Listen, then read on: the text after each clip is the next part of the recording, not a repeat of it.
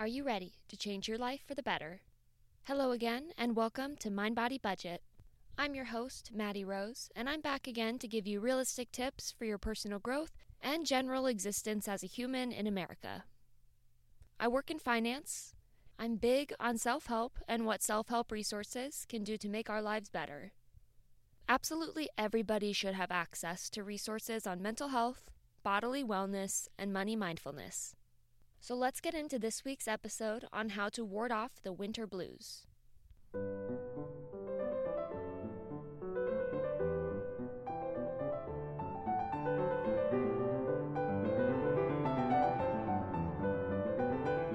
Seasonal depression, winter blues, cabin fever, whatever you want to call it, or whatever your unique experience is with this, our mental health can take a hit and decline during the winter months. We're barely getting any sun exposure, our skin might be dry or itchy. If you're like me, you are personally victimized by dry hands and chapped lips. The holidays can add extra stress on our finances and mental capacity. There are far less activities and vacations planned during the winter, so it's easy to feel bored and unmotivated. And once the holidays pass, it's just freezing and unpleasant outside for quite a while. If you live someplace that doesn't get cold in the winter, congratulations, I'm very, very jealous of you. Regardless, we are all susceptible to winter blues or the occasional dip in mental health. Today I'll go over some strategies that you might be able to utilize when this happens. Encountering feelings of sadness or emptiness is never easy, but there are ways that we might be able to help ourselves feel better, or at least give ourselves the opportunity to try. When encountering these negative feelings, it's important to see and accept our feelings as they are without judging ourselves harshly. We're human and we're capable of quite a few emotions. Inevitably, some of these emotions or moods will feel bad. Oftentimes, the blues do pass with time, but as I'll touch on later in this episode, you know your body best, so you will want to consider if these negative feelings are something you want to seek treatment for. I am not a doctor, so I definitely encourage y'all to speak with a health professional if the bad feelings you experience extend beyond what is manageable on your own. Anyways, as I was saying, it's important to recognize our feelings and give ourselves the space to feel them. And in the midst of these feelings, we might try things that make us feel better, otherwise known as coping mechanisms. There are a million coping mechanisms out there. One of my favorite coping mechanisms for sadness or a funk I'm in is to stay busy and focus on my never-ending to-do list. And I may or may not isolate myself in my bedroom. I feel the safest when I'm by myself, and it's harder for my brain to spiral into anxious thoughts when I'm busy and focused on other things than my impending doom. In some ways, these could be considered unhealthy coping mechanisms, but we all have our tried and true methods of coping that make us feel better. I'm not here to shame how one person might cope differently than another. We are all trying our best to reduce negative feelings during stressful situations. Finding coping mechanisms that work for you will be trial and error, and not everybody will find the same coping mechanisms useful. Unfortunately, there's not a one-size-fits-all solution to fixing our mental health. And while it's certainly preferable to find coping mechanisms that don't cause harm to you, a lot of coping mechanisms do. Some common ones are substance abuse, compulsive spending, negative self-talk, excessive screen time. There are far too many to list, but you get the idea. So it's helpful if we build a toolbox of coping mechanisms so over time we can practice choosing options that are healthier. And as always, remember that no one is perfect and we're all trying our best. We are bound to have coping mechanisms that are healthier and some that are not very healthy. Regardless of the coping mechanisms used, they help us survive. And here are some ideas that might be helpful for combating the winter blues if or when they do arise. First, you should make spending time with your friends, family, or partner a priority. We're happiest when we're spending time with those we love. It's easy to let the weeks or months pass by without scheduling time with people in your life, but connecting with loved ones is one of the best medicines around to help you feel better. Sometimes we need to be the initiator to ensure we give ourselves opportunities for connection, or sometimes we need to accept plans from an initiator rather than saying no or canceling. It can be beneficial for our mental health to push outside of our comfort zones and accept plans with new friends or doing new activities that might initially make us a little uncomfortable. By uncomfortable, I mean that kind of nervous, excited feeling. I'm not trying to advocate that you do dangerous activities with strangers. Pushing yourself out of your social comfort zone is good for you in many ways. This can be especially helpful in relationships to go outside of your usual dates and routines that you have with your partner to create novel experiences. Those of you with social anxiety can relate when I say that nervous pre-socializing anxiety can make you feel like you're drowning in fear and uncertainty. I get mad stomach aches when I'm about to hang out with someone new. Our brain can make us feel threatened in pretty non-threatening situations. But try your best not to cancel plans because of fear. Sometimes canceling is the best solution if you 100% don't feel like socializing or you're having an overwhelming week. I certainly fantasize about canceling plans at times. But most of the time, when I push past the discomfort, I don't regret socializing and trying to connect with others. There's times when it is necessary and cancellations are unavoidable. But try to be a reliable person to spend time with. And if your friends consistently cancel on you, it might be time to try to cultivate new connections. You deserve people who you can rely on to spend time with. And try to focus on spending time with the people who make you feel safe, comfortable, and heard. Otherwise, this tip can backfire if you end up spending time with like an energy vampire or someone who drains the life out of you. To ensure I have enough time with my friends, we schedule specific days of the week that we'll spend time together.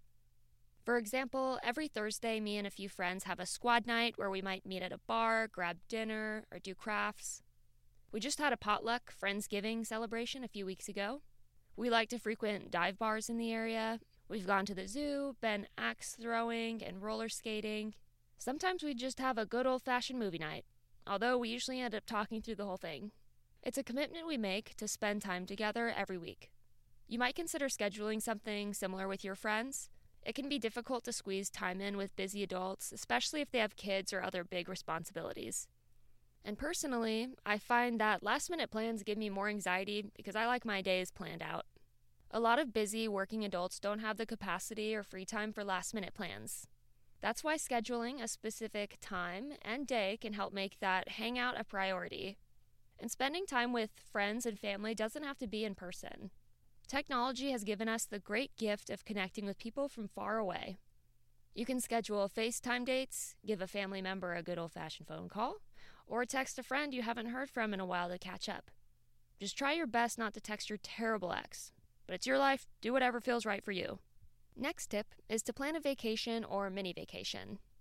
Vacations don't always have to be a complex or far away ordeal. They just need to give you some type of relaxation or excitement away from your regular routine. So driving to a city an hour away from you and being a tourist for the day, that can be a mini vacation. And planning a vacation can be a real vacation that you intend on taking soon, like a weekend road trip to a different state. Or this can be a theoretical vacation that you intend to take in the future. This could possibly be plans for international travel and researching the country that you'd like to visit. Planning a vacation can help you see the big picture, that there is life outside of a stormy, gray, snowy winter. Imagining drinking a piña colada on the beach is the next best thing to actually doing it. Bonus points if you can actually take a vacation during the winter to break up the monotony. I just returned from a December cruise to the Bahamas, and it felt amazing to get some sunshine during the winter. It felt like summer for a week. Admittedly, I was a little bothered by the movement of the ship. I went in confident that I wouldn't get seasick. It was my first cruise. And it wasn't horrible, but I definitely felt like I was rocking for a few days after I got off the boat. So be warned and bring Pepto if you decide to go on a cruise and you have tummy issues. Regardless, it was definitely worth it to have a break from work and soak up some sunshine outside of the Midwest. Hopefully the good vibes will keep me going through the winter. My next tip is to make sure you're taking extra good care of your body during the winter. Get regular exercise so you're moving and your body doesn't go into hibernation. If it's too cold outside to work out, you might consider getting a gym membership or looking up videos on YouTube for workouts you can do at home. You don't need any workout equipment to complete a simple workout inside. All you'll need is time and an internet connection on a device to research workout routines. You can also buy weights, resistant bands, or some type of cardio machine for more options for at-home workouts.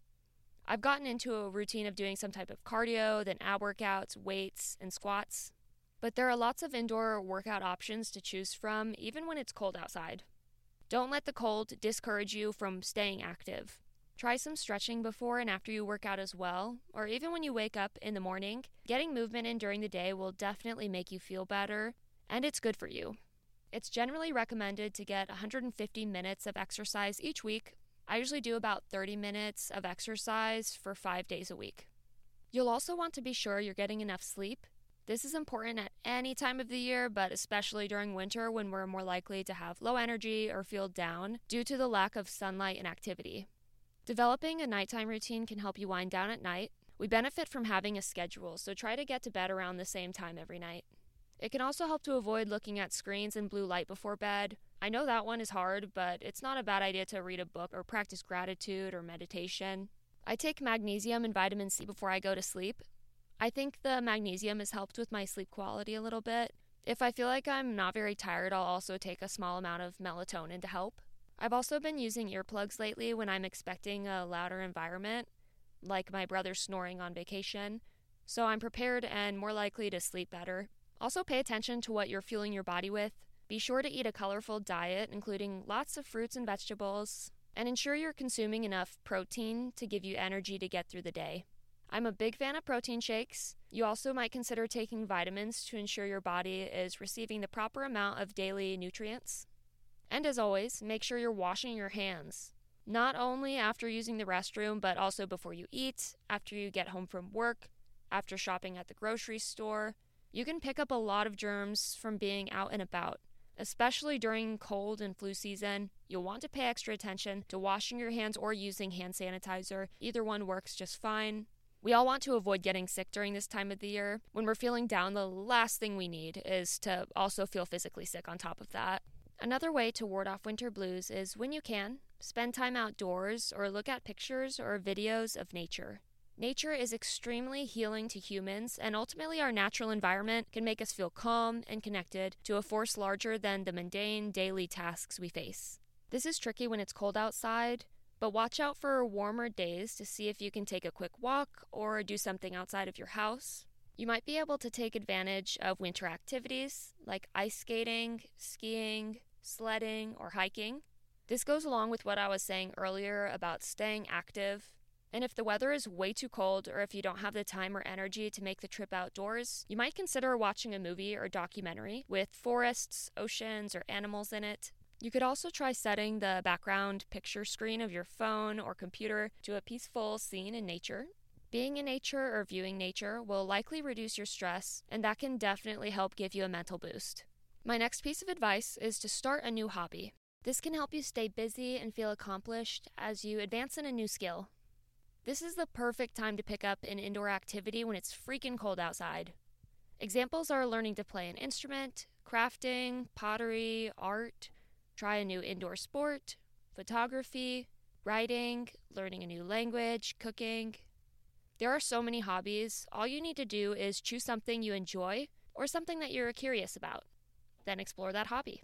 A lot of people feel discouraged picking up a new hobby as an adult. And it's understandable to lack enthusiasm at first when it feels as if you're not making progress. But we have the power to push through those moments of discouragement and keep learning.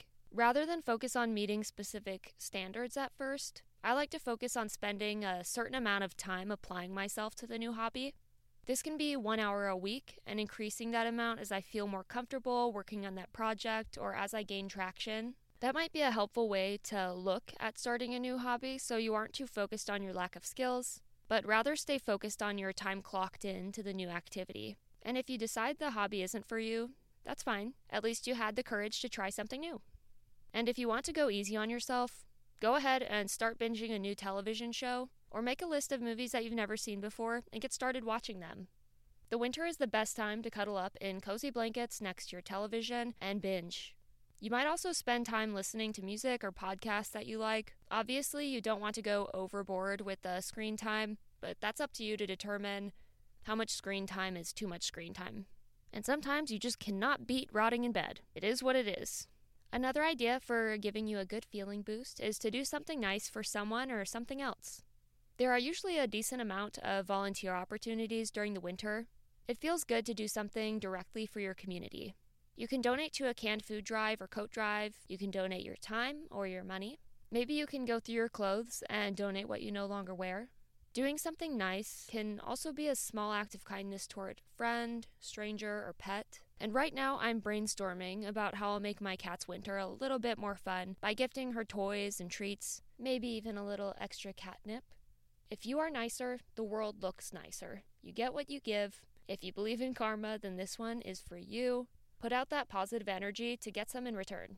And lastly, you might want to make an appointment with your therapist or mental health professional if you feel it's time. You know your body and your mind the best. Therapy and medication is life-saving. There's nothing wrong with taking medication that makes life more manageable. And it can be so beneficial to speak with a therapist or counselor about how you're feeling. Sometimes it's just nice to know we aren't alone in our negative emotions or occasional bouts of anxiety or depression or whatever it may be. Luckily, we have a lot of tools at our disposal for handling mental health issues as they arise. Unfortunately, mental health care is still expensive and outside of the budget for a lot of Americans. I'd love for mental health care to be accessible to all, but we aren't quite at that point yet. Remember, there are many resources out there for assistance if that is the case. I wish the best for you this winter season, and I hope these ideas are helpful for anyone who's looking for ways to ward off the winter blues. We got this. These ideas can be helpful beyond the winter and carry you through sad spring, sorrowful summer, and unhappy autumn. Just remember that things do get better. I know, cliche. And it's not unusual to encounter lower moods. What's important is knowing how to sit with the emotions and have a plan for taking care of yourself when this does happen. Giving your mental health priority in your life doesn't happen overnight, but we just got to start with those baby steps and make our way there slowly so we can be happier and more compassionate versions of ourselves. Thanks for listening to Mind Body Budget, and I'll be here next week to give you more personal growth content. See ya!